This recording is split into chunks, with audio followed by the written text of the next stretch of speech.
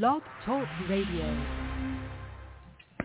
Stevie B's Media Production is a part of the Shellcaster Network. The proclamation of the gospel of Jesus Christ by members of the Churches of Christ. With your host, Stevie R. Butler. You're listening to the Gospel Light Radio Show. There's a call comes ringing o'er the restless waves. Send the light, send the light. There are souls to rescue, there are souls to save. Send the light, send the light, send the light. We will spread the everlasting light with the wind, leading with heart and hand, giving God glory evermore. We will follow His command. Send the light, the blessed gospel light. Let it shine from shore to shore. Send the light, and let its radiant beams light the world forevermore.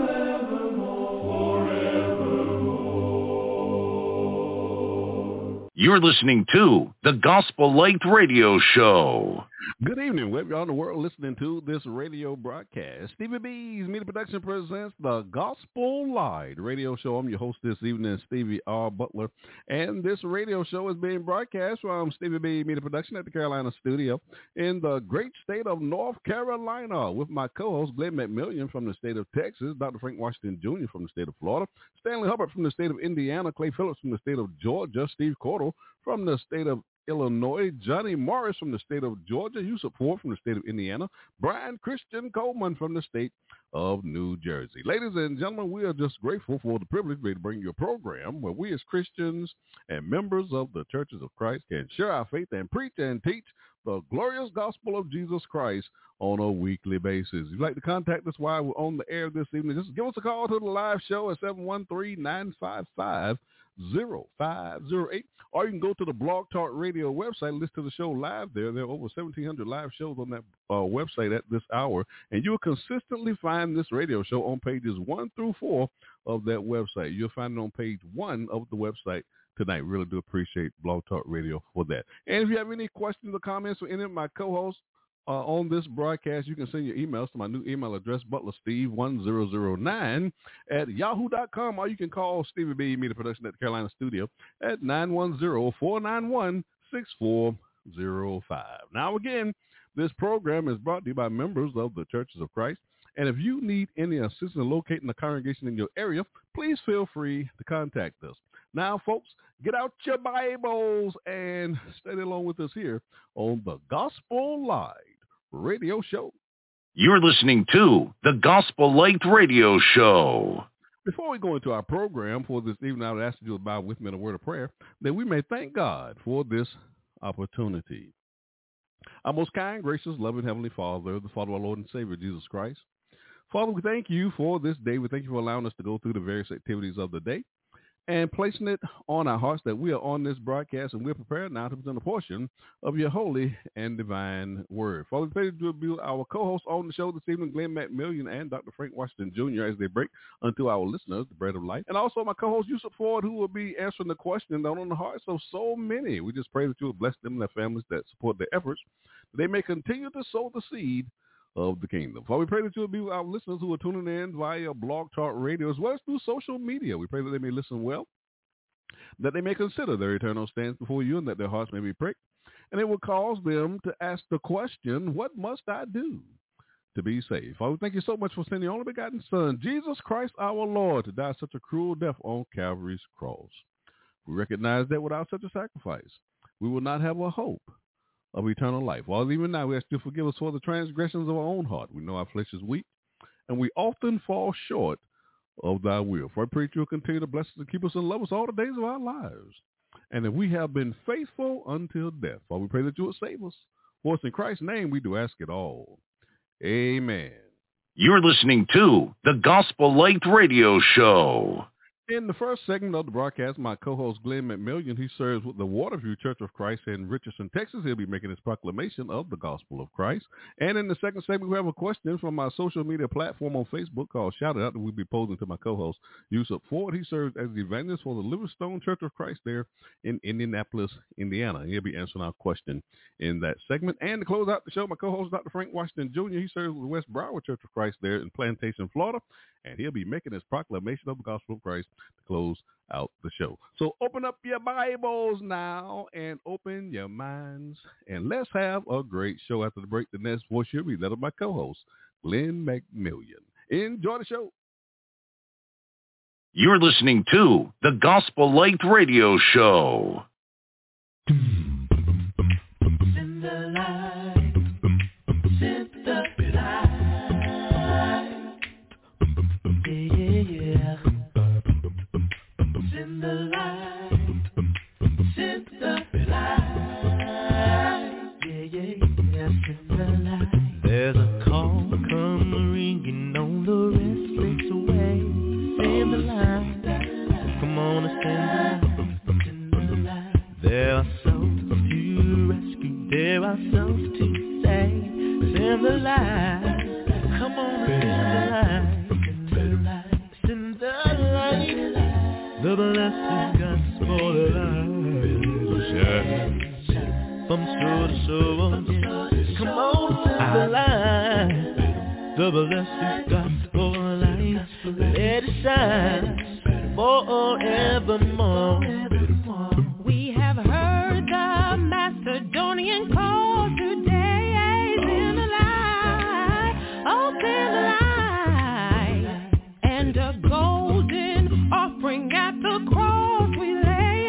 Send the light, oh send the light, send the light, the blessed gospel light. Let it shine from shore to shore. Send the light, the blessed gospel light. Let it shine forevermore.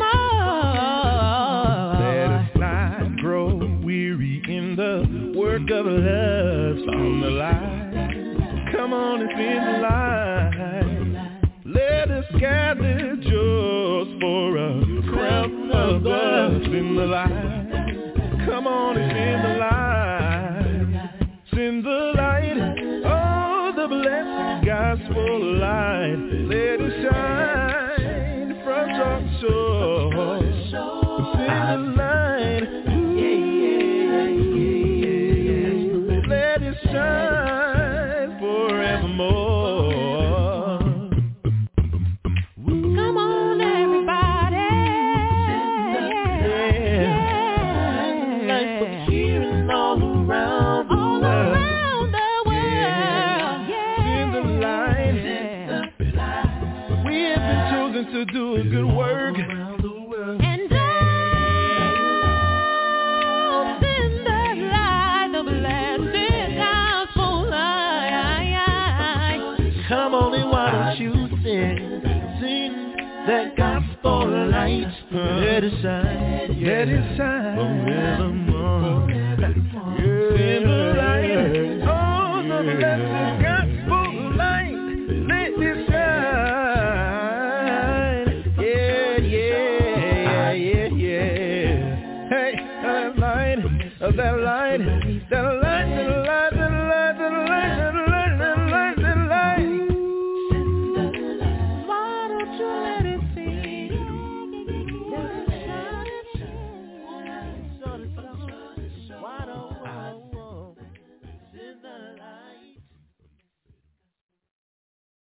You're listening to the Gospel Light Radio Show. Give your attention to the proclamation of the gospel of Jesus Christ. Now my co-host, Glenn McMillian. Thank you, Stevie. Tonight, we're going to revisit a topic that I talked about a little while ago. If you are a frequent listener to the Gospel Light Radio Show, you'll know that a few months ago I did a shouted out segment in which we were asked a question about Isaiah chapter 65 and Revelation chapter 21 to see whether there was some kind of conflict between those two chapters. In that lesson, I said that there was no conflict, but the person who submitted that question has reached out to us again. He was not happy with the answer that I gave. Apparently, I misrepresented him in some way, and I did not fully cover the topic. So tonight, we're going to spend a lot more time here, and we're going to look at specifically what this person has said about these two chapters and his understanding of these two passages about the new heavens and the new earth, and we'll see if he has a case to be made here, or if there are errors in biblical interpretation that he is perpetuating that need to be addressed.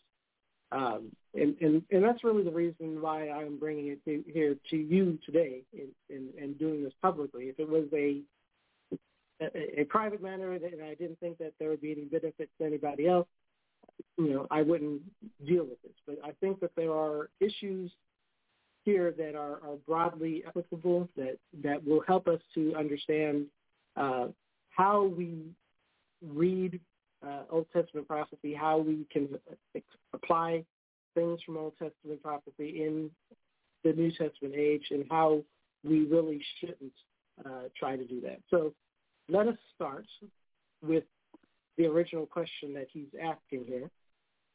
And the question is that to explain why we don't see a contradictory statements between the two passages, Isaiah chapter 65 and Revelation chapter 21. I'm not going to read both those chapters. They're fairly long, but the key is that they both talk about the new heavens and the new earth. And in Isaiah chapter 65, it is implied that death is still a thing. It will be a rarer event. So it shows a picture of long life, children living to be over 100, and anybody who lives to less than 100 would be considered accursed, is what the verse says. And in Revelation 21, it says that every tear will be wiped from every eye. There will be no death, no sorrow, no pain. So in one hand, we have a situation where there is death, even if it's a long way off. And on the other one, there's no death. So if these two chapters are dealing with the same thing when they reference the new heaven and the new earth, then how are these statements not in contradiction with each other? And you'll notice the first problem right away. I said if these two chapters are talking about the same thing, then there would be a contradiction. Before you before you ask the question about why is there not a contradiction here, you should be asking, are these two chapters talking about the same thing? Is there even a reason to believe that there would be a contradiction here? If these two chapters are not talking about the same thing, if they're not addressing the same set of events, then there's no contradiction to be had.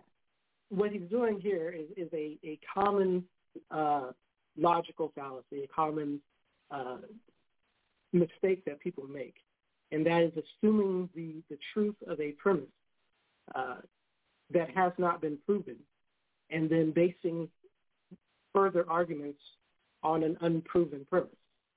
They used to call this begging the question, although begging the question has kind of been made to mean something else colloquially, but it's assuming a conclusion that has not been proven, has not been argued, but he's going to assume that that's true and then build an argument on top of it, even though, from my perspective, he hasn't even made that case yet. So I just kind of want to let this sit with you. His position, the doctrinal position, his understanding of this verse creates a problem. And then he wants to come to me and our show and ask us to solve the problem that his doctrinal position created, without even asking whether or not that's a position that we share. And it is not.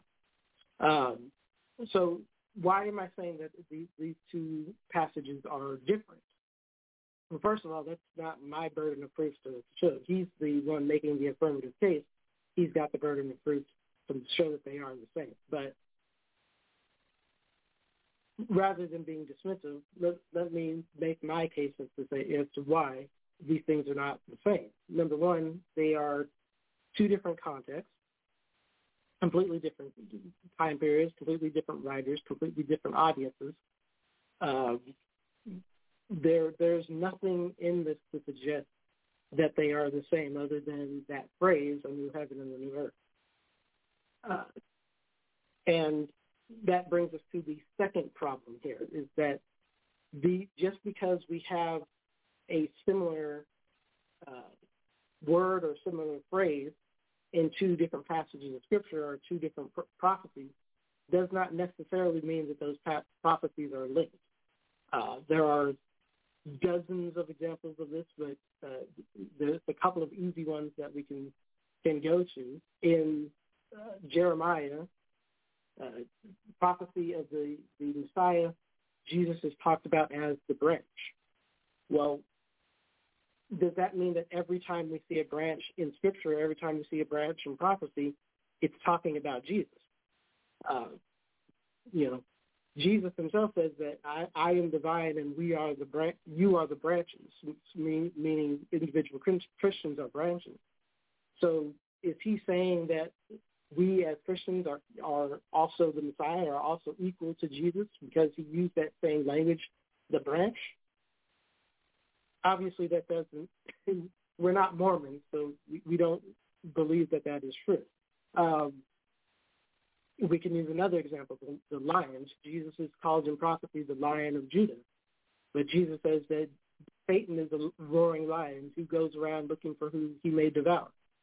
Does that mean that there's a connection between Jesus and Satan, that they are related in some way? We're not more. Maybe we need to do a lesson on Mormonism and really get into this person's theology. But no, there's no connection between Jesus and Satan. Jesus and Satan are not equal or the same just because the same language is used about them in prophecy.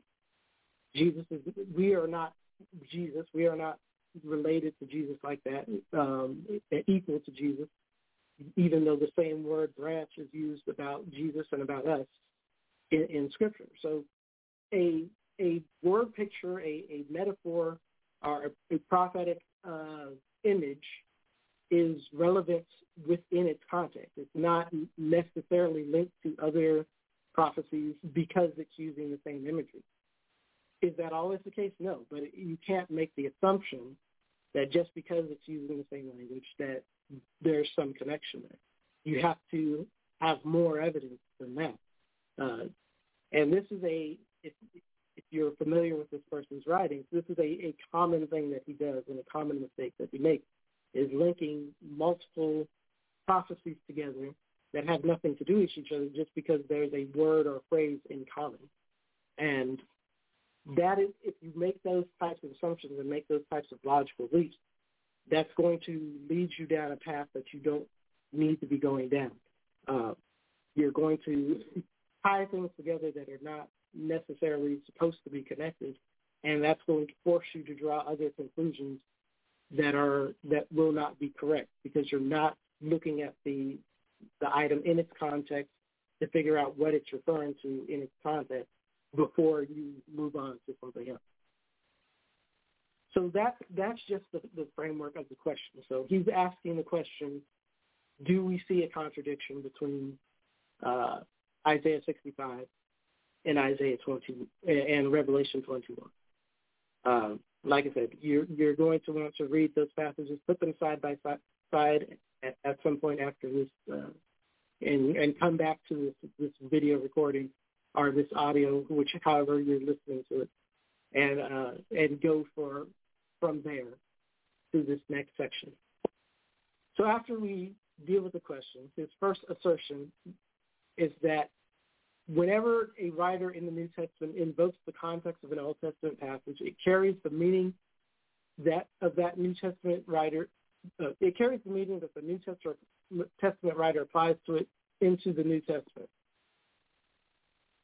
So this is true to a certain extent. It's true as far as it goes. If a New Testament writer quotes an Old Testament prophecy or an Old Testament scripture, they sometimes bring to it a new context, a new meaning to that scripture that it didn't have before.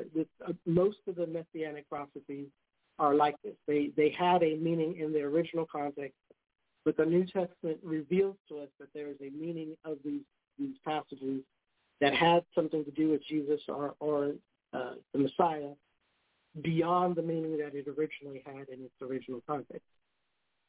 And we know this is true. We know that this can be true. The problem that he is bringing up is that he is trying to say that if you quote one verse in the passage, that necessarily means that the entire passage carries that New Testament context. And this is, again, easily shown not to be true. When the New Testament writers quote a scripture from the Old Testament in the New Testament, that new context, that double fulfillment, only applies to the portion of scripture that they quote. It doesn't apply generally to the entire context of the passage that they're talking about.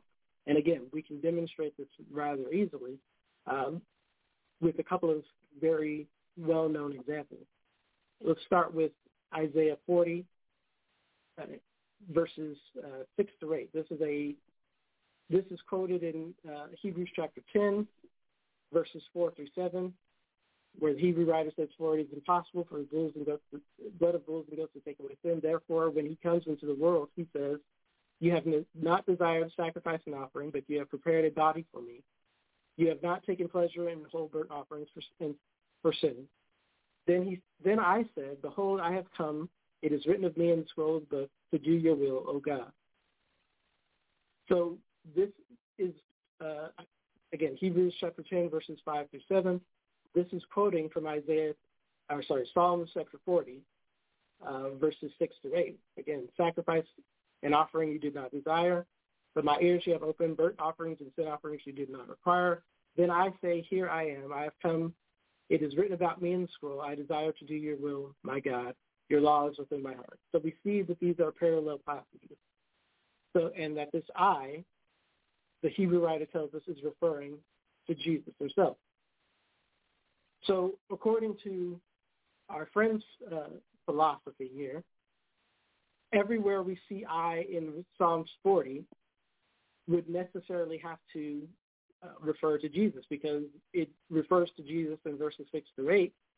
It must refer to Jesus for the rest of the chapters, the rest of the passage. But we know that this is not the case. It's because if we get to verse 12, what does it say? "For troubles without number surround me. My sins have overtaken me, and I cannot see." So are we going to say that this passage applies to Jesus because verse 6 and 7 apply to Jesus? Did Jesus have sin? Was he blind and could not see? See, you start getting into dangerous territory when you start making these assumptions and these logical leaps.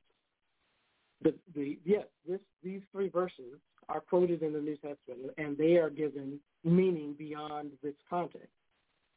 But that doesn't bring the entire passage with it. The rest of the passage is locked into its old context. We only have New Testament context for the verses that are quoted and revealed to have New Testament context. Let's give us another example. Psalm 69.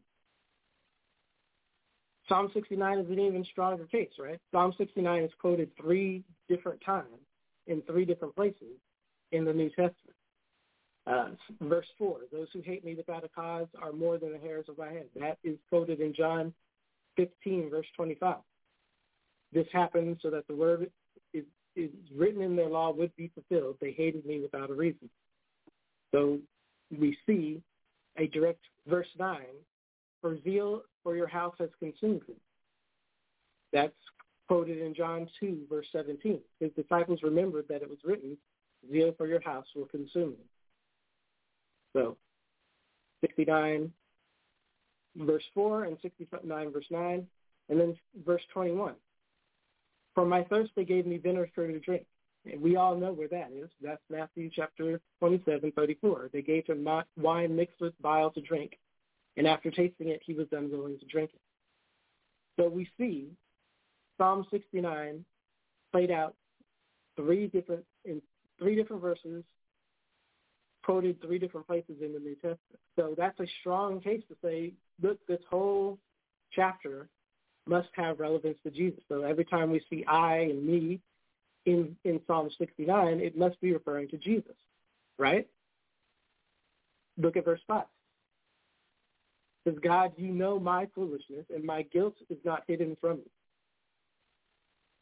What if we make that assumption, if we say that Psalm 69 refers to Jesus in its entirety because we see all of these quotations being applied to Jesus, then how do we deal with verse 5? We'd have to say that Jesus was a sinner, that he had guilt that needed to be dealt with.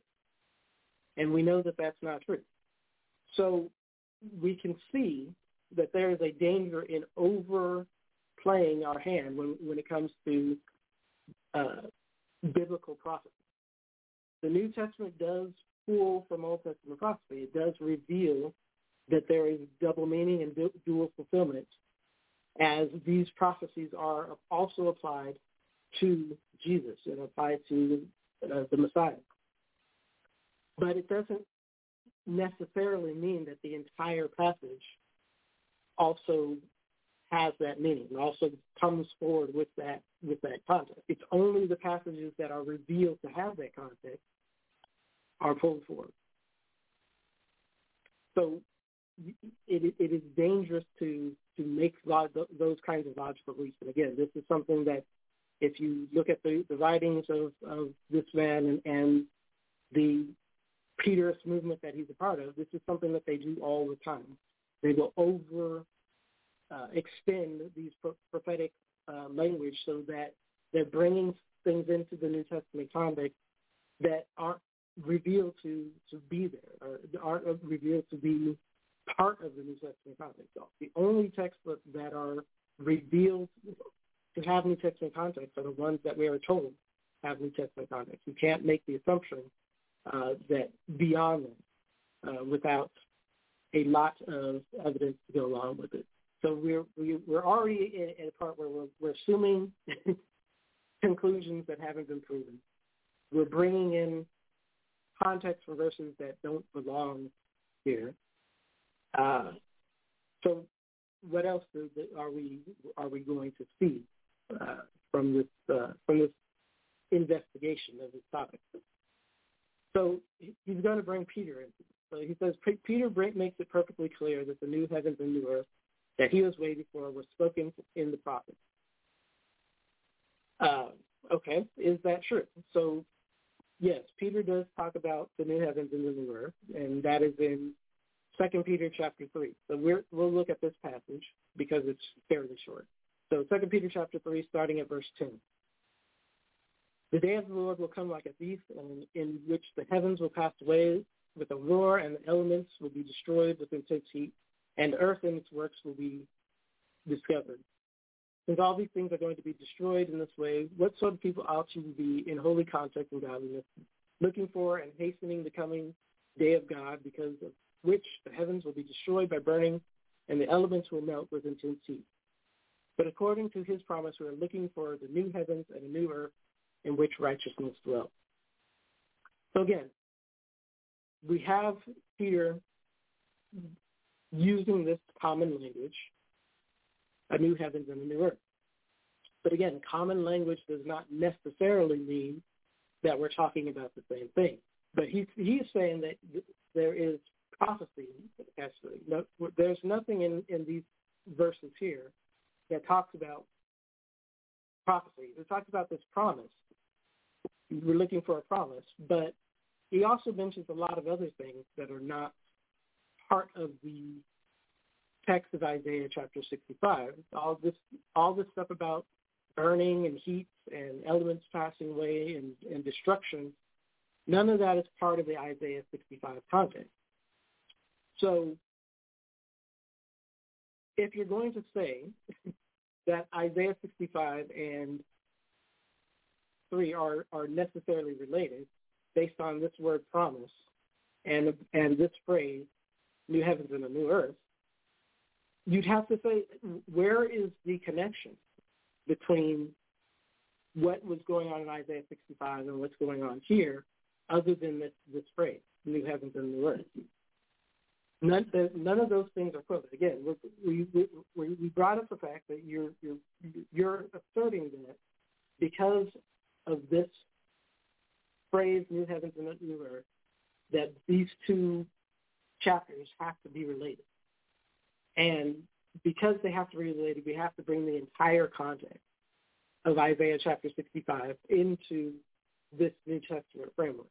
But we've already shown that doesn't work. You can't bring the entire context. You can only bring the verses that are actually quoted and actually revealed to be part of the New Testament context. So if we look at Isaiah 65, 2 Peter 3, and Revelation 21 side by side, and we ask ourselves which verses are actually quoted from Isaiah 65 and are brought into this New Testament context.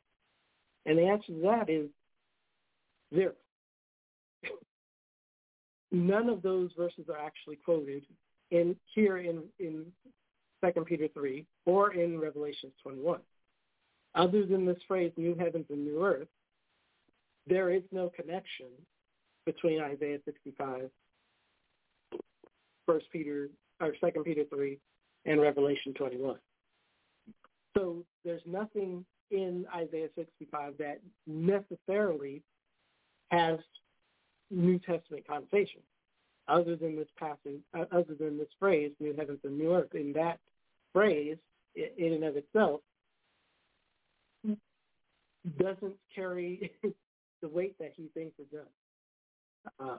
There's no connection. There's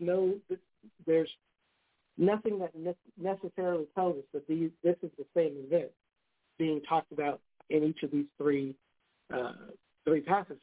And it's arguable that it's a different event in each of the three passages, although there's some question about Peter and John's interpretation may be the same or not, but they are both different from Isaiah. So, and we'll get to that later. So that brings us to kind of his conclusion and his ultimate point here. The point that he's trying to make, and the reason why he needs this connection to be made, is that, again, if these are talking about the same event, if the new heavens and the new earth is the same event in Isaiah 65 and in Revelation 21, that creates an apparent contradiction, right? Because one talks about death still being around, even though it's far off. And the other one talks about there being no death. And so how do you have death and no death in the same context? Which he is talking about, we're being inconsistent, but the only inconsistency is the inconsistency that he's creating by assuming that those two things are the same event. So he's saying that there is a way to resolve this. And the way he is telling us has to resolve this is that Isaiah is talking about physical death and John is talking about spiritual death, which, in and of itself is not an awful way of dealing with that, but again, it's unnecessary because number one, you haven't proven that these are the same event, and number two, that brings up a whole host of other problems, especially when we get to Revelation. If you're saying that this is a situation where what Revelation 21 is saying has spiritual meaning, then let's look at what this verse actually says, the whole thing. And it says, verse 4 of Revelation 21, he will wipe every tear away from their eyes. There will no longer be any death. No longer will there be any mourning or crying or pain, for the first things have passed away. Okay? So if there's no death in this context, there's also no mourning, nor crying, nor pain. All of those things also go away. And then we see a little bit of parallel in Isaiah 65 to that, but it's not a direct parallel. So we can't make the case that those things are the same, again, from this verse, from this passage. There's also a problem in verse 1 where it says, we saw a new heaven and a new earth. The first earth passed away, and there's no longer any sea. And again, we have to explain, okay, if you're going to explain the no death part means that there's no more spiritual death. First of all, what does the no sea part mean? There's no longer any spiritual sea. What is the spiritual sea? How does that relate to anything? How do you explain it? And then, what does it mean? What are the implications of the fact that there is no longer any spiritual death?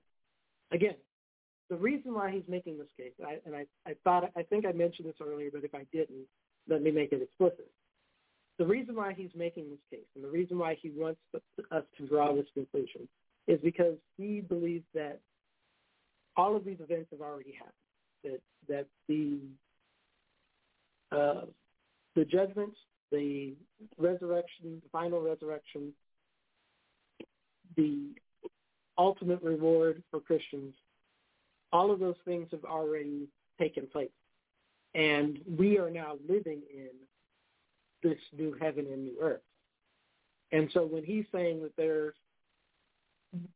he's trying to make the case that this is true, and we know that is true, because there is physical death. Physical death still exists, but spiritual death has gone away. So what is spiritual death? What is he talking about here? Well, spiritual death is the separation from God that happens when we sin.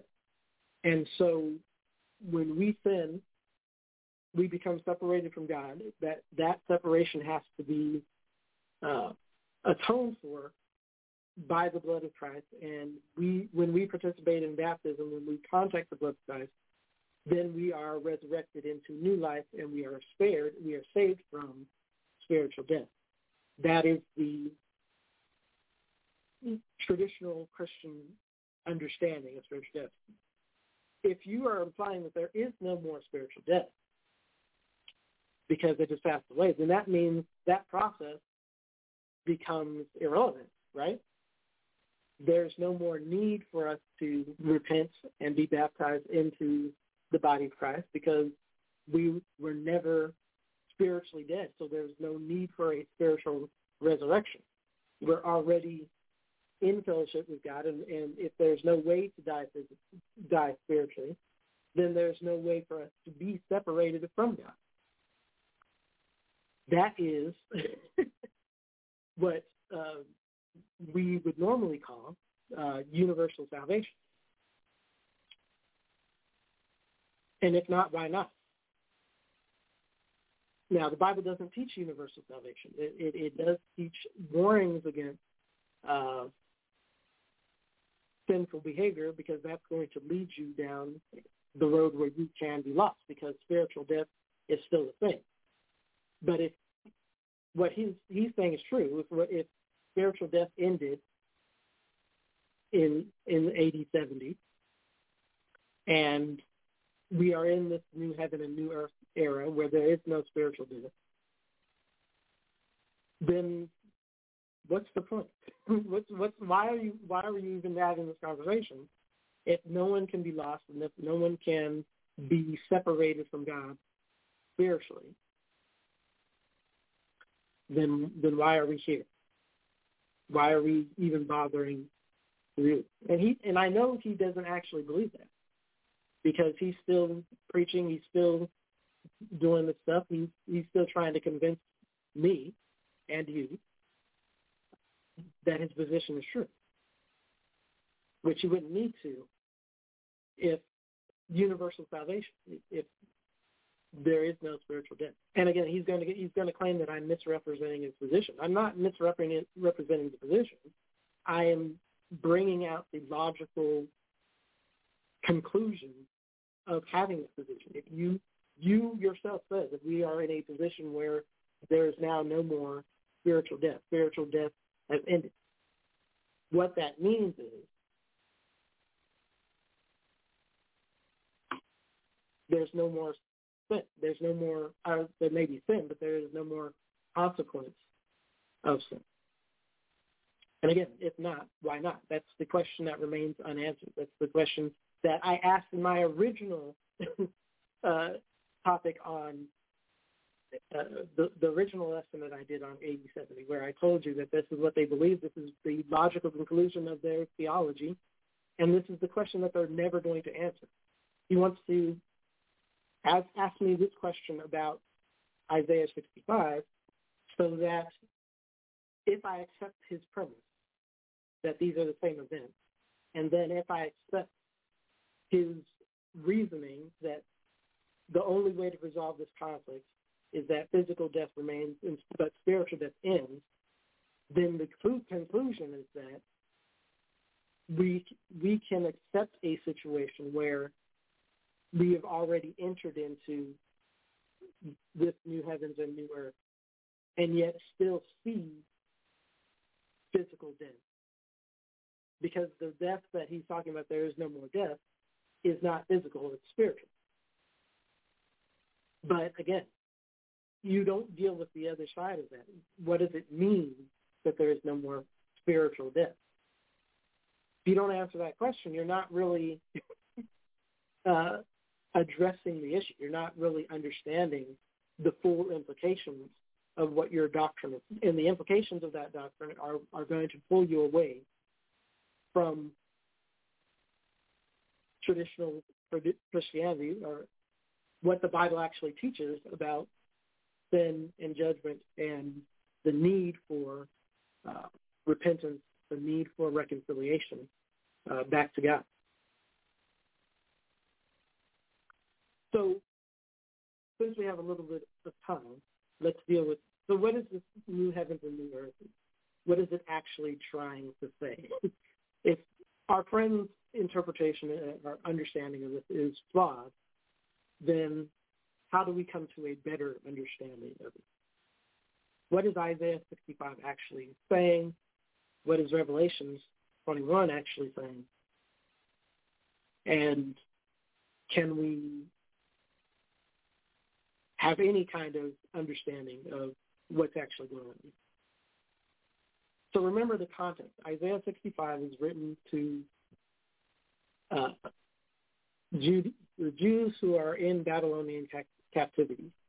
They have been under Babylonian captivity. I think they were there for a period of 70-something years. That's a whole generation has come and gone without being free, being under the rule of some foreign dictators. But God promised them that they would come out the other side of it. So Isaiah 65 is telling us that even though things look bad now, even though we are under this oppression, God is going to make things new. You're going to be released. You're going to be able to breathe again, to be able to lives in freedom again. And that is the message of Isaiah 65, that the new heavens and new earth is representative of a paradigm shift. It's representative of refreshing things. Your whole understanding, your concept of reality, the way things are, is going to change because the conditions that you're in are going to go away, and you're going to be restored out of captivity into freedom. And it will be like there is a new heaven and a new earth. Everything will seem new to you because you are free from your former oppression. And so what we see in Revelation 21 is John is borrowing that language. He's not writing to the Jews in captivity in Babylon, but he is writing to Christians who are under persecution that we see prophesied throughout the book of Revelation, that the region in which he is writing is going to undergo severe persecution. The next Roman emperor, he is warning them that this persecution is coming. He's encouraging them to stay faithful. And then he gives them this picture of a new heaven and earth, because the persecution was going to be temporary. And after the final, the 11th Roman emperor had fallen, they would enter into a position of relative freedom. There's not going to be the same level of persecution on Christians as there was during the time where they were literally trying to wipe the entire movement off of the face of the earth. You see why the language is brought. The situation is somewhat similar. It's not the same. This is captivity versus, persecution. It's slightly different. But the feeling of being under somebody's yoke, the feeling of being constantly under threat, the feeling of this will never end, it's never going to change. Those things, those two populations would have had in common. And so this language of the new heaven and new earth that brought comfort to Old Testament Israel would have been known and would have been familiar to the New Testament audience, even though he's writing to Gentiles who may or may not fully pick up on it without some help from their Jewish friends. But regardless, he's borrowing that language, and he's using it to give the same picture, the same feeling, the same evocation to the New Testament audience, to tell them that what you're going through is temporary. What you're going through is going to be unpleasant, but you're going to come out of it on the other side, and things are going to get better. And we might as well throw 2 Peter in there if we're going to talk about it. It's the same exact thing, right? 2 Peter, what is the whole theme of 1 and 2 Peter is dealing with and staying faithful to God under persecution. And so that's why I said there's a lot of tie-in between what 2 Peter is talking about and what John is talking about in Revelation 21. My feeling is that they're more related. They're more likely to be talking about the same thing. But it's not what they were talking about in Isaiah 65. Similar, being under constant oppression, it's similar to what the Israelites were doing when they were under captivity. The suffering that Peter talks about is similar to the oppression that the Old Testament Jews were under, but it's not the same. It's not the same events. They're separated by hundreds of years. But the feeling is similar, and the relief that's going to come when they get out of it, when they pass through it, is similar. So, again, we have to understand each of these things in their context. we can make connections. The common language allows us to make some connections, but we can't over-assume and bring in things into the New Testament context that don't belong with it. We can't over-apply prophetic language and prophetic imagery to places and to things that it doesn't actually apply to. We have to limit our understanding of prophecy to the context in which it applies.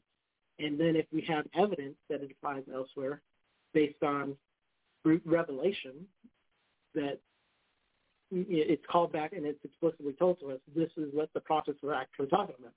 It's not on our, it's beyond the scope of what we know and what we can to say, okay, the prophets, the book doesn't actually say that this is what's happening, but I'm going to make this Old Testament verse fit into this New Testament context and then change the meaning of what the New Testament is saying based on this word picture that I put together. That's not proper exegesis of the text.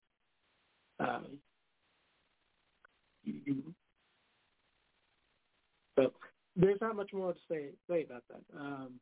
Hopefully that is helpful for you. I think we've identified several things that this person has done wrong that we can avoid doing in our personal Bible study. We can't assume things that we haven't proven. We can't pull text out of their context and apply them elsewhere based on just because there's similar language or just because there is a close quote or a quote from elsewhere in a passage. We can only apply what the Bible tells us is supposed to be applied here. And if we avoid doing that, we'll avoid drawing conclusions based on something that's going on in the Old Testament that we want to pull into the New Testament that doesn't actually, it's not actually applicable to the New Testament context. The New Testament brings in very specifically the things that it wants to bring in, that it's telling us these things belong to. Everything else belongs in the context in which it was revealed. So I hope that makes sense. The lesson is yours. If we have further questions on this, feel free to contact us here at the Gospel Light Radio Show, and we will try to address it as best we can. But I think I've fully dealt with this chapter, Isaiah 65, probably the last word on that, unless there's some compelling reason for me to bring it publicly to you. That's it for me.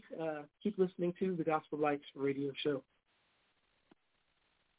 You're listening to the Gospel Light Radio Show.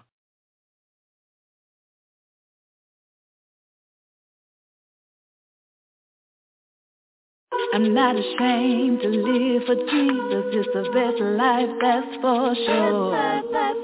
I'm not ashamed to defend his name, 'cause he died for mine and yours. He gave his promise, died in honor, and he committed to stay on the cross. And one day I'm gonna stand beside him and thank him for the blood he caused. I'm not ashamed at all to serve my Jesus. I'm not ashamed to trust he'll stay the same. I'm not ashamed to follow his teaching. I'm gonna bless the Lord, 'cause I'm not ashamed. I'm not ashamed to live for Jesus. It's the best life, that's for sure. I'm not ashamed to defend his name, 'cause he died for mine and yours. He gave his promise, died in honor, he committed to stay on the cross.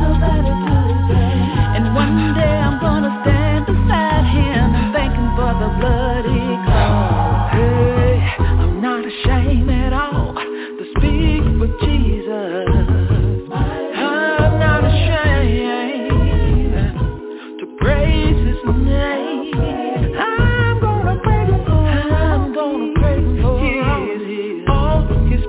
say, I'm gonna bless the Lord, praise the Lord, 'cause I'm not ashamed. I'm not ashamed of the glorious gospel. It's the only thing to save my soul. Yeah, I'm not ashamed to tell the world and let everybody know that there's one Lord, one faith, one baptism, one Father who clothes us all. And one day we're gonna have an answer when we're here to say it's cold. Hey, it's Lulu from the COC, rapping the only way I think it ought to be. But we ain't arguing if it's wrong or right, so don't judge us by what you see on the news at night. They quick to say a rapper been shot down. It ain't the rapping putting them 6 feet in the ground. It's the life they live, the killers be killers, that make the whole rapping thing sing hell. We started rapping just to say so, and bring some folks closer to the Lord. The closer he gets to you, the more he'll make you see. When you give him what you got, you can gain a victory. So money and clothes, and now I really don't care. You can go on with the things that other folks trying to get up there, where I can walk down them streets of gold, put my sword in the sand and let go of the heavy load. Yeah. No, I'm not ashamed.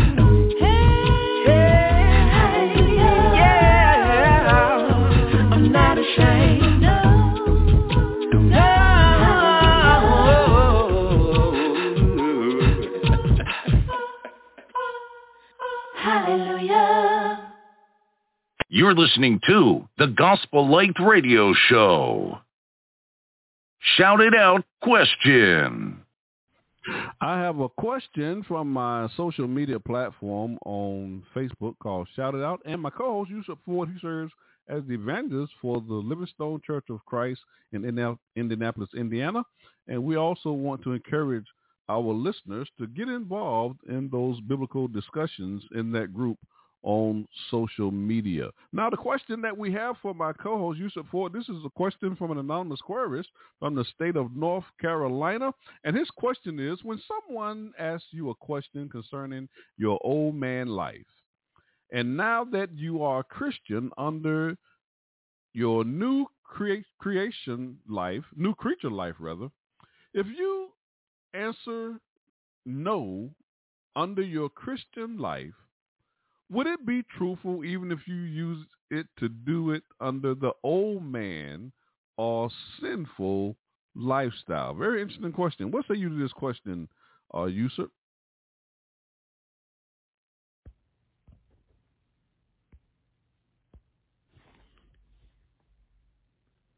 Good evening, brothers and sisters, Brother Stevie, ladies and gentlemen. Thank you for joining us tonight. I'd like to wish you all a very happy Thursday.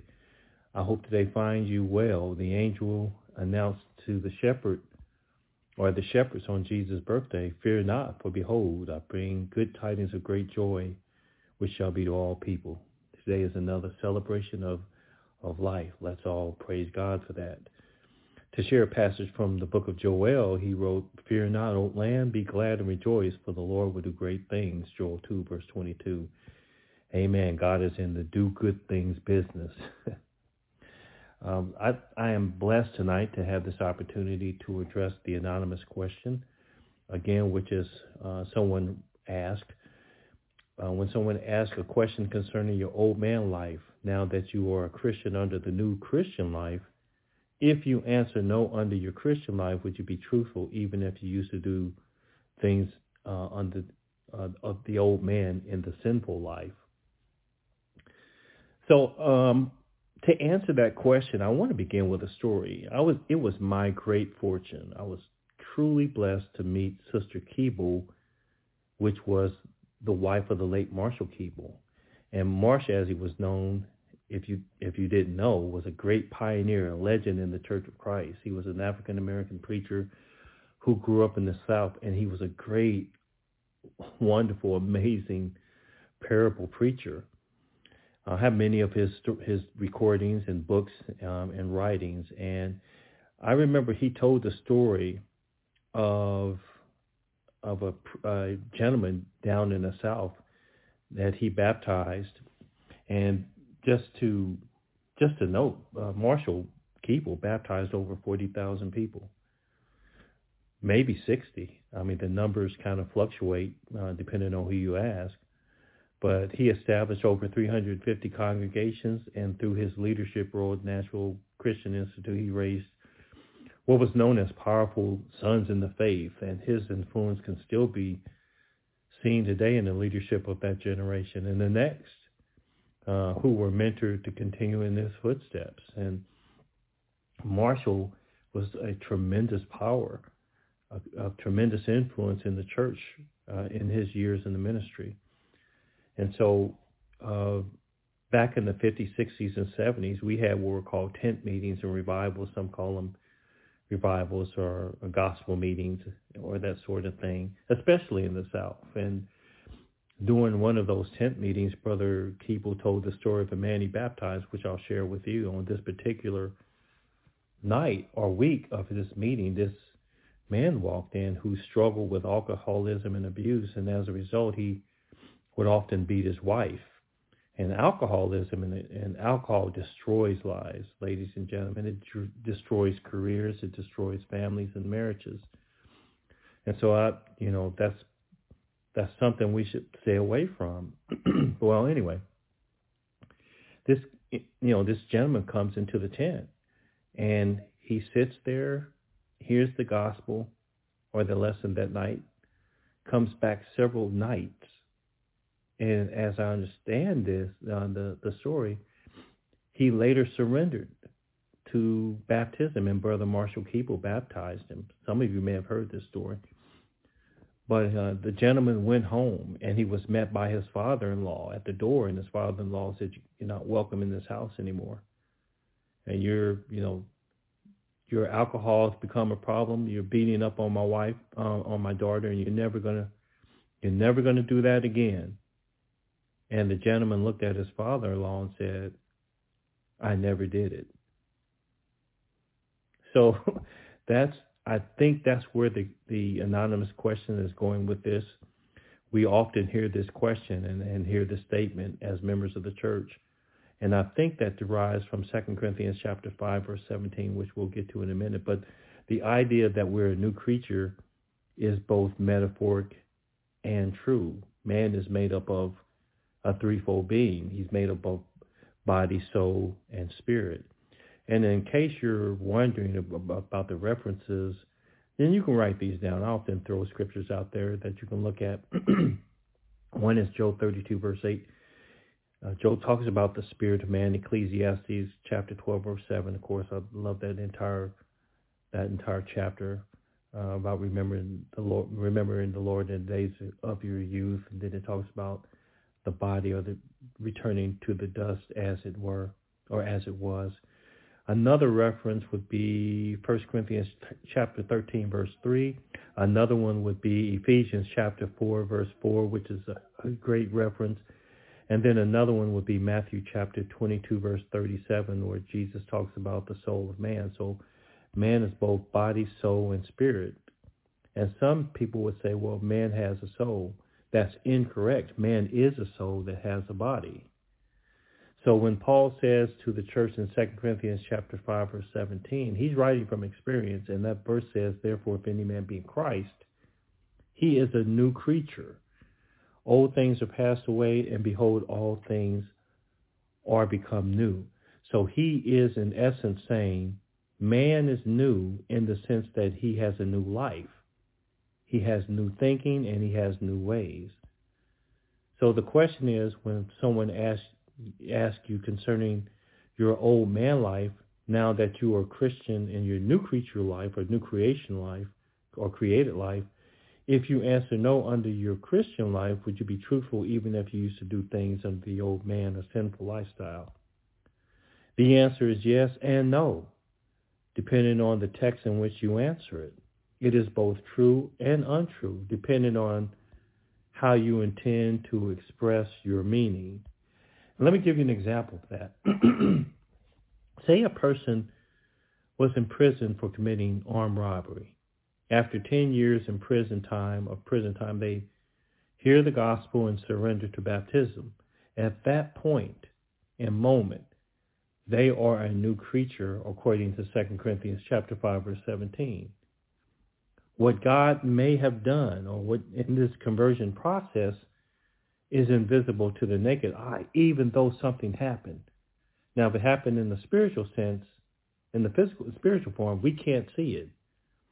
So, when a person is baptized, they do become a new creature. So that person in prison became a new creature, but then they asked to see the warden and explain to them that the crimes of which they've been accused and in prison for are false because they never committed the crime.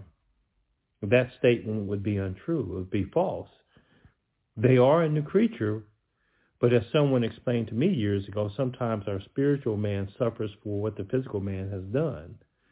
And the same thing would be true with many of us. After spending many years in the church in the service of the Lord, we see people who lived in our past lives that expect us to respond to them as we did once, and we do not, because we have changed, because we live different standards of and have different rules of life, different lifestyles. So think about the Apostle Paul in his old life, the one that's writing this chapter and this verse to the church at Corinth. Paul was introduced to us in the book of Luke, or in the book of Acts by Luke. And he was part of a group of religious leaders that wrongfully imprisoned and killed a saint in the early church. And after his speech, Stephen's speech and testimony, they themselves, being guilty of misinterpreting the scriptures, sentenced him. And the Bible tells us in Acts chapter 7, let me pull up in verse 57, and 57 through 60, I believe. It says, "And they cried out with a loud voice and stopped their ears and ran upon him with one accord and cast him out of the city and stoned him. And the witnesses laid down their clothes at a young man's feet whose name was Saul. And they stoned Stephen, calling upon God and saying, 'Lord Jesus, receive my spirit.' And he kneeled down and cried with a loud voice, 'Lord, lay not this sin to their charge.' And when he had said this, he fell asleep." Verse 60. This was Saul's mission, to destroy the church of Christ. Paul himself later wrote after his conversion, "For ye have heard of my conversation in time past in the Jews' religion, how that beyond measure I persecuted the church of God and wasted it, and profited in the Jews' religion of many of my equals in mine own nation, being more exceeding zealous of the traditions of my fathers." Galatians chapter 1, verse 13 and 14. And he also wrote this chilling passage. This is a couple. First Timothy chapter 1, verse 12, and Acts chapter 22, verse 4. He said, "And I thank Christ Jesus my Lord, who hath enabled me, for that he counted me faithful, putting me in the ministry, who was before a blasphemer and a persecutor and injurious." He hurt people deliberately. And this chilling verse in chapter 22 and 4 of Acts, "And I persecuted this way unto the death, binding and delivering into prison both men and women." He did not care. He did not care. Their age, their sex, he was going to hurt them. That was his mission. That was his quest. And so he was on that road to Damascus, having received letters from that same group to bring these men and women bound back into Jerusalem. But as we say, he was on the Damascus road of change. And if you know his story, you know what happened next. Now, this reminds me of what David wrote in Psalms 51, verse 10, when he wrote, "Create in me a clean heart, O God, and renew a right spirit within me." So that's what happened to Saul. This is what happened to Saul of Tarsus. He was a new creature. He was a new creature. But he was a new creature with a horrible past. In fact, he proclaimed his new life to the disciples, and they knew of his change, but no one was buying it. And in Acts chapter 9, verse 26, it says, "And when Saul was come to Jerusalem, he essayed to join himself to the disciples, but they were afraid of him and believed not that he was a disciple. It was one of the leaders had to introduce him to the brethren and the leaders at Jerusalem at that time. He wrote about that in Galatians. I think 14 years later he went up to Jerusalem. So Barnabas was the man who introduced him to the disciples and to the leaders in Jerusalem, because Barnabas was a notable man in the church. But again, Paul's past caught up with him. So the point that I'm making here is be careful how you use the reference, and just be honest. Be aware of the fact that we can change our lives and our future, but we cannot erase our past. Under some legal circumstances, I guess, we can have our convictions overturned or expunged, but they're still in the system somewhere. The new creation or the new creature is a spiritual reflection of how God sees us and not how people see us. We are new creatures. That simply means, a new lifestyle. Now, that verse has the direct twin, I guess you would say, to that scripture in 2 Corinthians chapter 5, verse 17 would be Ephesians chapter 4, verse 22, if I might share this before my conclusion. It says that ye put off concerning the form of conversation. Conversation means life, the life that you're living. It doesn't mean talking. It means your lifestyle. It means your life. That you put off concerning the former conversation, the old man, which is corrupt according to the deceitful lust, and be renewed in the spirit of your mind, and that you put on the new man, which after God is created in righteousness and true holiness. So it's talking about your life. Your life is new. Your thinking is new. Your actions are new. Because there are people, to be honest with you, that are in the church and have been in the church, I'll say, in the assembly for many years, but they haven't changed. I've known quite a few people that were in the pews, sitting in the pews, but were more corrupt than the people that they were pointing the finger at, which we say in the world. Hadn't changed a lick. Still in there for 40 or 50 years and still acting the same, talking the same, doing the same things, acting the same way, have the same thoughts, et cetera, et cetera. So I wouldn't get, just because you were baptized does not necessarily mean that you are a new creature. And so here's clear language here in Ephesians chapter 4 of what Paul was referring to in 2 Corinthians chapter 5, that this life that you're now living, the new creature life or the new creation, is a life of righteousness and holiness. So in conclusion, consider who you're speaking to and the message you're trying to convey. God bless you. God strengthen you. And God lead you. Thank you, Brother Stevie. Thank you also for allowing me to share my thoughts. Shout it out question. You're listening to the Gospel Light Radio Show.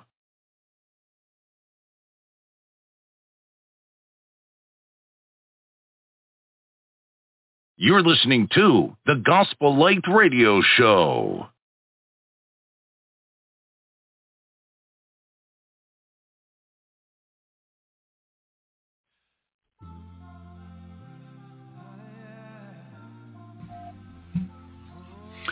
This is a program reminder. Stevie B Media Production presents. We're airing live shows here on Blog Talk Radio. The telephone number to the live show is 713-955-0508. And the Blog Talk, the website is www.blogtalkradio.com/Gospel Light Radio Show. On Tuesday evening, I'm hosting a live show, What a Woman the Lord radio show.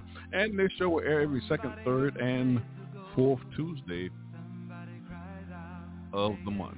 And also on the second Tuesday of the month, this show will air from 6 to 8 p.m. Eastern Standard Time, 5 to 7 p.m. Central Standard Time. And on the second Tuesday of the month, we have a guest speaker from the Brotherhood of the Churches of Christ. We'll be making a proclamation of the gospel of Jesus Christ. And also during that show, we have the Community Corner segment. That segment is designed for small business owners and entrepreneurs who have products and services for our communities. Also have two co-hosts on that show. Lou Gilbert, he serves as the evangelist for the Oak Brook Park Church of Christ there in Philadelphia, Pennsylvania. And Isa Mullins, he serves Church of Christ there in Cary, North Carolina. And then on the third Tuesday of the month, my co-host, Dr. Antherica Lane, she's a board-certified obstetricianist and gynecologist. She serves the Great Road Church of Christ there in Cincinnati, Ohio. And her show will air at 7 p.m. Eastern Standard Time, 6 p.m. Central Standard Time. And she'll be hosting her show, Conversations with Dr. Lane. And on the fourth Tuesday of the month, we have my co-host Kelly Fletcher. She serves the Livingstone Church of Christ there in Indianapolis, Indiana. She'll be hosting her show, The Kelly Fletcher Show. And that show will air at 7 p.m. Eastern Standard Time, 6 p.m. Central Standard Time. Then on Thursday evening each week from 6 to 8 p.m. Eastern Standard Time, 5 to 7 p.m. Central Standard Time, I'll be hosting a live show, the Gospel Light Radio Show. And there are 8 co-hosts on that show: Clay Phillips, Yusuf Ford, Dr. Frank Washington Jr., Steve Cotto, Stanley Hubbard, Johnny Morrison, and Glenn McMillian and Brian Christian Coleman.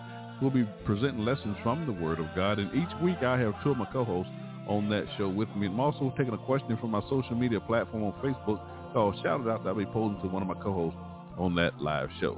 Then on Friday night, I'll be hosting a live show, Stevie B Acapella Gospel Music Blast Radio Show. And this show is the 2022 recipient for the NACAMA, National Academy of Christian Acapella Music Arts Award for Outstanding Achievement in Record or Radio. And on this show, I'm playing some of the world's greatest acapella gospel music artists, the sweet sounds of voices.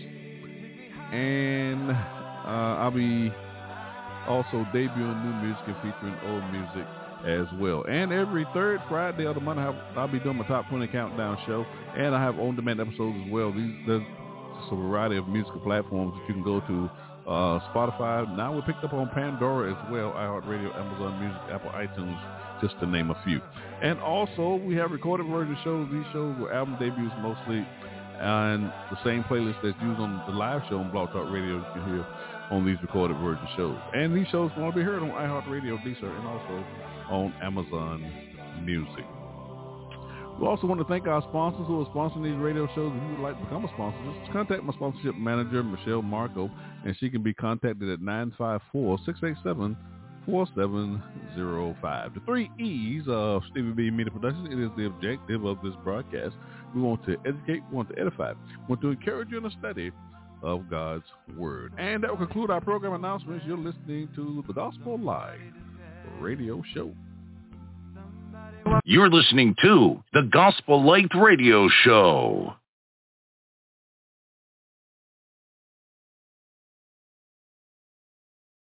You're listening to the Gospel Light Radio Show. Give your attention to the proclamation of the gospel of Jesus Christ. Now my co-host, Dr. Frank Washington Jr. Good evening, brothers and sisters. Thank you, Brother Stevie, for this opportunity. I hope all is well. Last week, or the last time we spoke, we talked about the levels of hell. I briefly talked about the levels of hell and the levels of punishment that will be conducted in hell by a just God. I'd like to add just a few more pieces of information to this lesson so we can get a clearer understanding of will there be different levels of punishment in hell for people who have committed sin and know not God. Because the punishment of hell will be in keeping with, and keep this clear, it will be in keeping with divine justice. That's God's divine justice. And the all-knowing God will assess each individual life, counting exactly the extent of abandonment to sin, those with the influence of others to sin, and the light and privilege abused. And God will assign punishment accordingly, exactly fitted to each person. Now, although the suffering will be severe and everlasting for all those in hell, the specific degrees of punishment and suffering will differ in accordance with the measure of sin that one has in their life and the extent of one's sinful influence on others and the amount of gospel light that was rejected. The Bible authors are clear that hell is a place of divine judgment on sinners. Furthermore, many authors, quite a few scholars, speak of more and less severe degrees of punishment, depending on a number of factors in one's life. And these factors include the extent to which a person has abandoned, as I said in the introduction, a person has abandoned himself or herself to sin, the extent of that person's influence on other people towards sin, those who cause people to sin, and the amount of knowledge of the truth that one has or one had and rejected. But this is not to say that hell would be less than perfect torment for some, but Scripture indicates that some will have a greater capacity for suffering, or that some will bear a fiercer measure of the wrath of God upon them. And so the Bible writers and our Lord himself frequently described hell as a place of divine judgment on sinners. And in multiple passages, we find that the ideas of punishment, wrath, retribution, and vengeance are prominent. Matthew 5:22 is an example. Mark 9:43, Matthew 23:33, Luke 13:28. We have more in 1 Thessalonians 1, 5 through 10. Now, the purpose of hell is not that of rehabilitation of the sinner or even the obliteration of evil. The purpose is retributive justice, meaning the punishment of God on sinners. The biblical writers are not content, however, to speak of hell broadly in terms of divine justice and retribution. Sometimes they go further and insist that the divine justice in hell would be specifically fitted to the guilt of each individual offender. And tonight we're going to explore that teaching. And I want to take you on a journey. I want you to track this with me with these 4 basic steps. Now, step number 1, biblical evidence of the concept of degrees of punishment in hell. Number 2, clarification. What is meant by degrees of punishment? Number 3, the reason for degrees of punishment. Number 4, the basis for determining degrees of punishment. All right. Now, let's go to school. Biblical evidence for the concept of degrees of punishment. Now, I'm going to provide some passages of Scripture that speak directly of degrees of punishment in hell. And here, I think I did a little bit of this last time I spoke to you, great audience. But here we're going to just cite the verses again to establish the teaching and principle. Then we're going to draw on them for specific exposition and application. So, number 1, Matthew 10:15. Truly I say to you, it will be more bearable on the day of judgment for the land of Sodom and Gomorrah than for that town. And the other verse is Matthew 11:22-24. But I tell you, it will be more bearable on the day of judgment for Tyre and Sidon than for you. But I tell you that it will be more tolerable on the day of judgment for the land of Sodom than for you. Matthew 12:36 through 37. I tell you, on the day of judgment, people will give account of every careless word they speak. For by your words you will be justified, and by your words you will be condemned. But because of your heart, and Romans 2:5, because of your hard and impenitent heart, you are storing up wrath for yourself on the day of wrath, when God's righteous judgment will be revealed. And finally, Hebrews 10:29. How much worse punishment do you think will be deserved by the one who has trampled underfoot the Son of God and has profaned the blood of the covenant by which he was sanctified and has outraged the Spirit of grace? Those are the verses that we look at to give you examples of evidence for the concept of degrees of punishment. But then we go on to clarification. What is meant by degrees of punishment?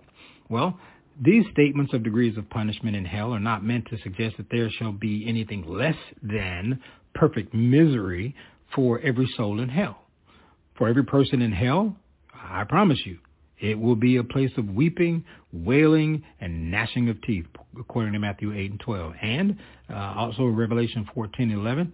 And this suffering will be forever. There's not going to be a timeout period. It's going to be, that suffering is going to be forever. But no one will have it easy. I mean, hell will be a place of torment, and it will be a place of misery for everybody who goes there. Precisely how the degrees of punishment will be given out is not told to us, but Scripture indicates plainly enough that some will have a greater capacity for suffering, or that some will actually bear a fiercer measure of the positive infliction of the wrath of God upon them. All the hosts will suffer for their sin. For some that suffer, that will be worse than others. Now, here's the reason for the degrees of sin. The infliction of punishment proportionately in degrees is an outworking of divine justice. Now, Scripture repeatedly affirms that God will judge in righteousness. God will do the judging. We can't send people to hell. And if you're trying to send people to hell, you're doing the wrong thing, because it is not within your power. And I say this again, it is not within your power. It's not within the power of a preacher. It's not within the power of an elder, a Sunday school teacher. No one has the power to send someone to hell. Only God is going to be able to judge that individual, and he will judge it in righteousness. In Acts 17:31. And that it is a function of God's justice and glory to avenge every wrong. Now, friends, it is in the interest of divine justice that punishment will be given out according to the nature of the offense. Now, we see a reflection of this, for example, in the Old Testament law, which prescribed more severe punishment for premeditated murder than for accidental homicide. So also Moses, even in Moses' law, prescribed measures for restitution of various offenses. The nature of the crime, the attending motivation, and the varying circumstances all determine the measure of punishment. And this explains why Scripture sometimes repeatedly insists that judgment will be according to the works. Romans 2 and verse 6. And that in judgment, the record books, will be open. Right? Now, there seems to be no point on this matter other than that of determining the measure of accumulated guilt, and that for the assigning the appropriate measure or measurement of punishment. And this is why God, the judge, will take into consideration the works, the words, and even the thoughts and motives of the sinners. Okay? Now, judgment is not merely for determining who is in and who is out. It is for measuring guilt and assigning punishment that is measured exactly what every individual sinner deserves. Okay?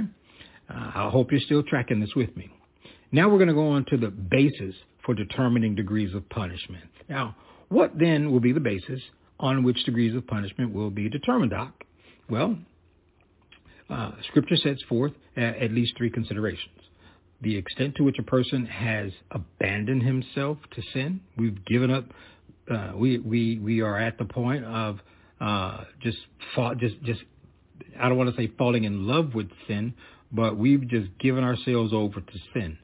And so in this first consideration, this is the extent of abandonment to sin. This concept is entailed in Matthew 5:21 and other passages that indicate degrees of sin. Worse sins result in worst punishment. This seems clearly to be the point in Romans 2:5, which says, because of your hard and impenitent heart, you are storing up wrath for yourself on the day of wrath when God's righteous judgment will be revealed. So what can this mean but that every sin committed is like making a deposit in the bank, and that in the day of judgment, it's going to be withdrawn in the judgment. And so in judgment, every last sin will be taken into consideration in fitting each sinner for the exact degree of punishment that he or she deserves. Now, It's the fool who says or reasons, well, if I'm going to hell, I might as well, have my fun in the meantime. Well, every day given to sin, my friend, and follow this closely, every day given to sin, you want to make yourself feel good. You want to have your cake and eat it too. You're going to have your fun in the meantime. Well, every venting lust, every untruthful word, every next sin committed only adds to the punishment that will be assigned to you. It would be better for that man to die young than to live only to do what? Accumulate a lifetime of sin that will return to him in divine wrath? It makes no sense. It doesn't make any sense. But the extent to which a person, by example and influence, has led others to sin, that's the other person. This is the second consideration. In measuring judgment is the extent to which a person who, by example and or influence, and this includes preachers as well, has led others to sin. And this is what our Lord affirmed in Matthew 8:5-7. Whoever receives one such child in my name receives me, but whoever causes one of these little ones who believe in me to sin, it would be better for him to have a great millstone fastened around their neck and to be drowned in the depth of the sea. Mark 9 and verse number 38. But here James pronounces a woe to those who become an occasion for others to sin. The degree to which a person influences others to sin will in turn serve in part to establish the degree of his own punishment. Now, this appears to be at least one reason why there must be a day of judgment at the end of time. Final judgment is not fixed upon the death of every individual sinner. It is not until the end of time that the full effect of the influence of anyone's life can be measured. And now the omniscient God will take every individual and assess every aspect of his or her influence, and sometimes an influence that extends for centuries. And to the basis of accumulated influences of evil, God will mete out the punishment upon the wicked. God's going to do that. God's going to do it. We can't do that. It wouldn't work for us if we did that. But the thought of this is stunning and deeply sobering. If you're tracking this with me, watch this. Listen to this. That father and mother who refuse Christ and in turn influence their children away from the things of God all they're doing is increasing their guilt and the punishment they'll receive for it, and their children as well. That older brother or sister or that friend or work associate who stands above his or her peers and who uses their position of influence to commit sin or influence sin and to ignore the gospel of Jesus Christ, all of that will be brought to bear in the day of judgment to measure the degrees of punishment those individuals, he or she or them, will receive. Next, we have the extent to which the light and privilege are abused. The Gospel Light Radio Show. The third consideration is measuring judgment is the term or is to the extent to which light and privilege were abused. Jesus speaks directly to this in Luke chapter 12, verse 47. And he says, and that servant who knew his master's will but did not get ready or act according to his will receive a severe beating. But the one who did not know and did what deserved a beating will receive a light beating. And everyone to whom much is given, of him much will be required. And from him to whom they entrust much, they will demand much more. Now, excuse me. The contrasting expressions, severe beating and light beating, indicate contrasting degrees of punishment. Both of the men in view here were servants accountable to their master, but did things that were worthy of punishment. And both, in fact, received punishment, but one had more understanding than the other, and as a consequence, received a greater punishment. Now, both received lashes, but for the one, it was many. For the other, it was few.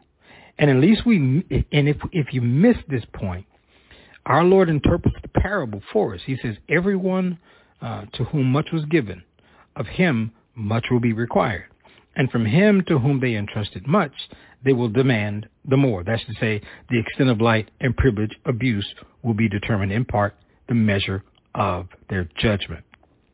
Now, Jesus also speaks to this consideration in other places in Scripture. In Matthew 10:15, truly I say to you, it will be more bearable on the day of judgment for the land of Sodom and Gomorrah than for their own. So as wicked and as guilty and as deserving of punishment as Sodom was, the greater sin belonged to Chorazin and Bethsaida. For they had seen and heard our Lord himself and had refused him. And for their abuse of such great light and privilege, their judgment is going to be more, a whole lot more. So,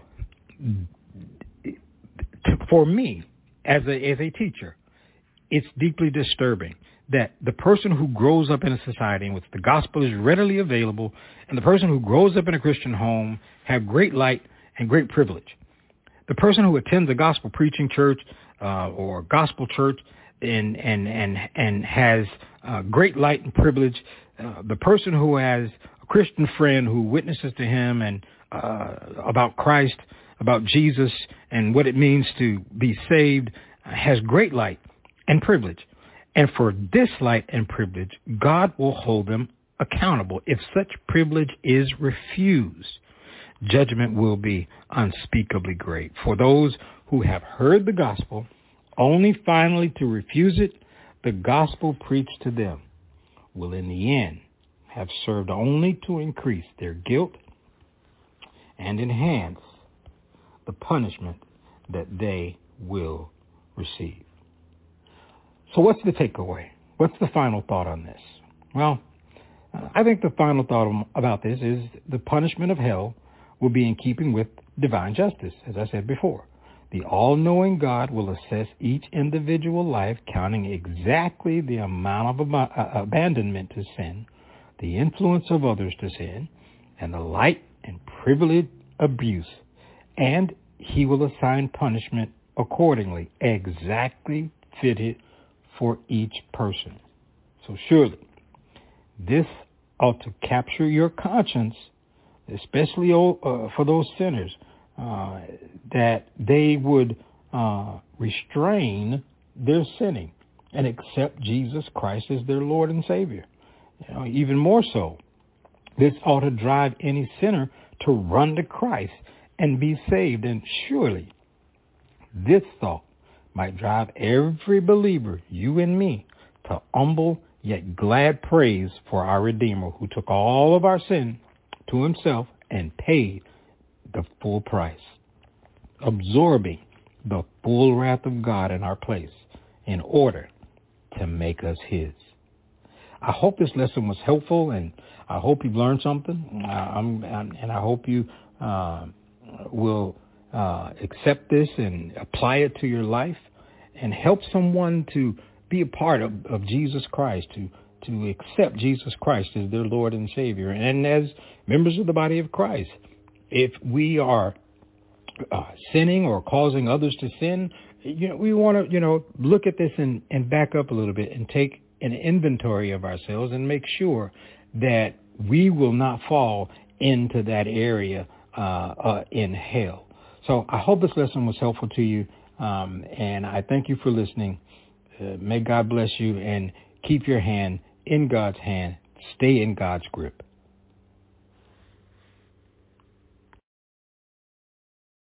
You're listening to the Gospel Light Radio Show. I know. Blessing and comfort are a part of my daily life.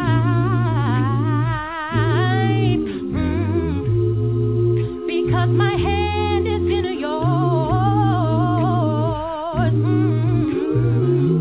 Walking this Christian life, I'm so glad I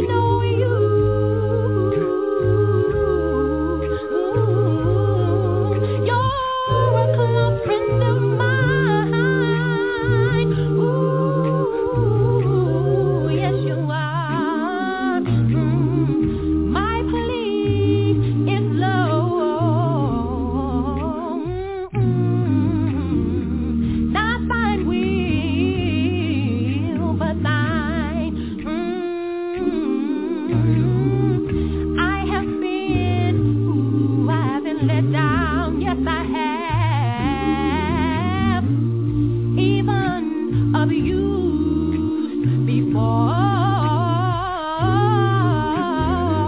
but it has been your grace that has carried me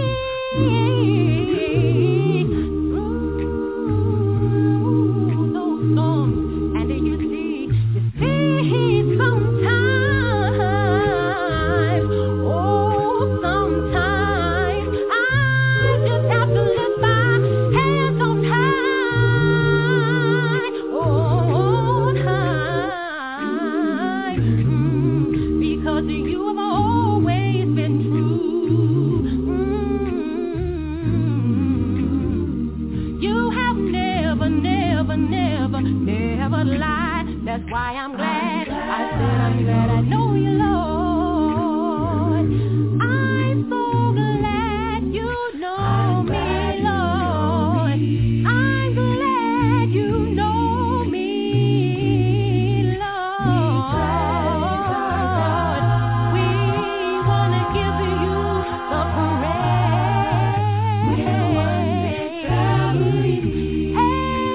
Heavenly Father,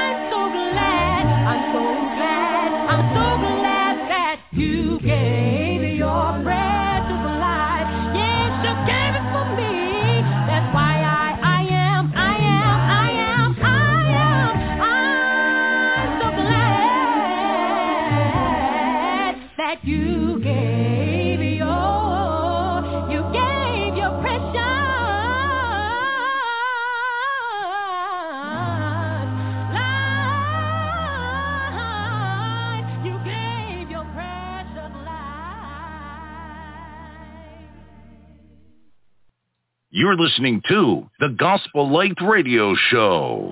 Ladies and gentlemen, that's our show. I want to thank you for spending a little time with us this evening in a study of God's Word. I want to thank my co-hosts Glenn McMillian and Dr. Frank Washington Jr. for those fine lessons from the Word of God. I certainly appreciate their efforts each week on this broadcast. Ladies and gentlemen, I don't take any of this for granted. It's a lot of work putting these lessons together, so I am just so encouraged that I have a team of gospel preachers here on this broadcast who are willing each week to proclaim the glorious gospel of Jesus Christ. I also want to thank my co-host Yusuf Ford for answering that shout-out question. It was some anonymous queries, and I certainly appreciate the people that are involved in that shout-out platform on social media, Facebook. Join that group, ladies and gentlemen, and get involved in those biblical discussions. Got some great discussions going on. What a blessing. It is my prayer that these lessons that this evening have been beneficial to your spiritual lives and your relationship with the Lord has been strengthened, because you're not only tuning in this radio broadcast, but you've given yourself over to a study of God's Word. So until we meet again, I pray God's continued blessings upon your lives and that He bless you real good. You've been listening to the Gospel Light Radio Show. On behalf of my co-hosts, we really do appreciate your love and support for these programs. I'm your host, Stevie R. Butler. Good night, everybody. God bless you. You're listening to the Gospel Light Radio Show. Well, no, Jesus, hey, he will fix it. He'll fix it for you. Yeah, I know that he knows. He knows what to do. Hey, come on and whenever, yeah, you ready. Let him have his way. Jesus, he will. He's gonna fix it for you.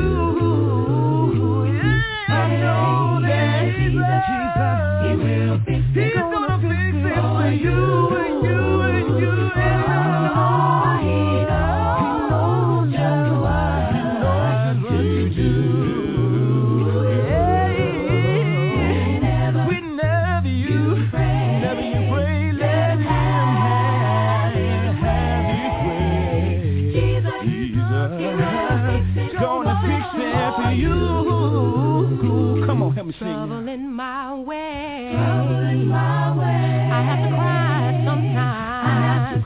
Oh yeah, trouble in my way. Oh, I have to cry sometimes. Yes, I lay awake at night. Ooh, and that's alright. I know my Jesus. Oh, after a while. Oh, trouble in my way. Oh, I have to cry sometimes. Oh, Lord, trouble in my way. Oh, I have to cry sometimes. Yes, I lay awake at night. Ooh, and that's alright now. I know my Jesus. Oh, I said I know he will fix it. Yeah, yeah. Yes, I said I know he'll fix it after a while. Oh, Lord. Time's gone by. I really need a friend. Won't you stay with me till the end? In my darkest hour, stay with me, Lord. Oh, Lord. Time is going by. I really need a friend. So won't you stay with me till the end? In my darkest hour, stay with me, Lord. My God, be with me. Lord, I need you every day. Lord, I need your mercy. Most of all, I need your grace. When I was down, you picked me up. When I was empty, you filled my cup. Oh, Lord, time is going by. I really need a friend. Won't you stay with me till the end? In my darkest hour, stay with me, Lord. Well, I said, Lord, you sure been good to me. Oh, Lord, Father, you sure been good to me. Hey, I said, Lord, you sure been good to me. 'Cause you saved my soul. Oh, well, hey, I said, when I was a sinner, I used to sin both the night and day. Until the Lord, he stepped right in and he washed my sins away. Hey, and I decided to make the stand, and I joined the Christian band. Oh, because he saved. Oh,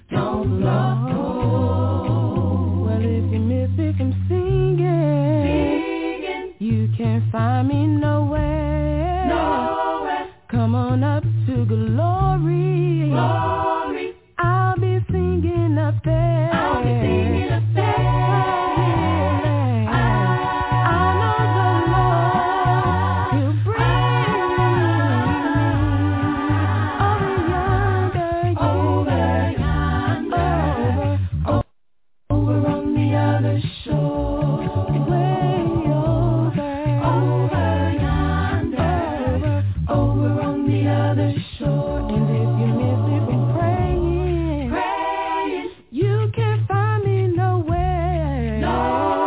Come on up to glory. I'll be praying up there.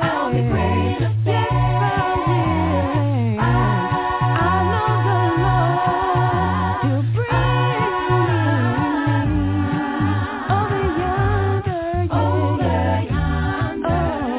over on the other shore. Way over yonder, over on the other shore. And if you miss me from singing, you can't find me nowhere. Come on up to glory. I'll be singing up there. I'll be singing up there. I'll be singing up there. I'll be singing up there. I've got to praise His name. I'll be singing up there. Gathering around the throne. I'll be singing up there. Never be alone. I'll be singing up there.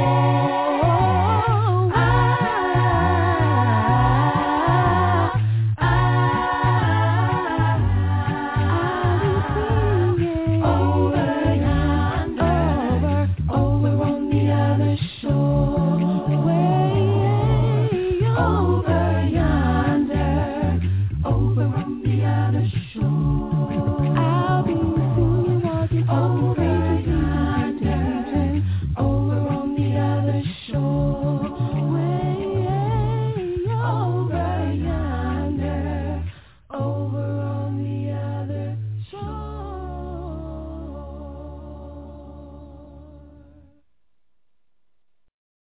You're listening to the Gospel Light Radio Show.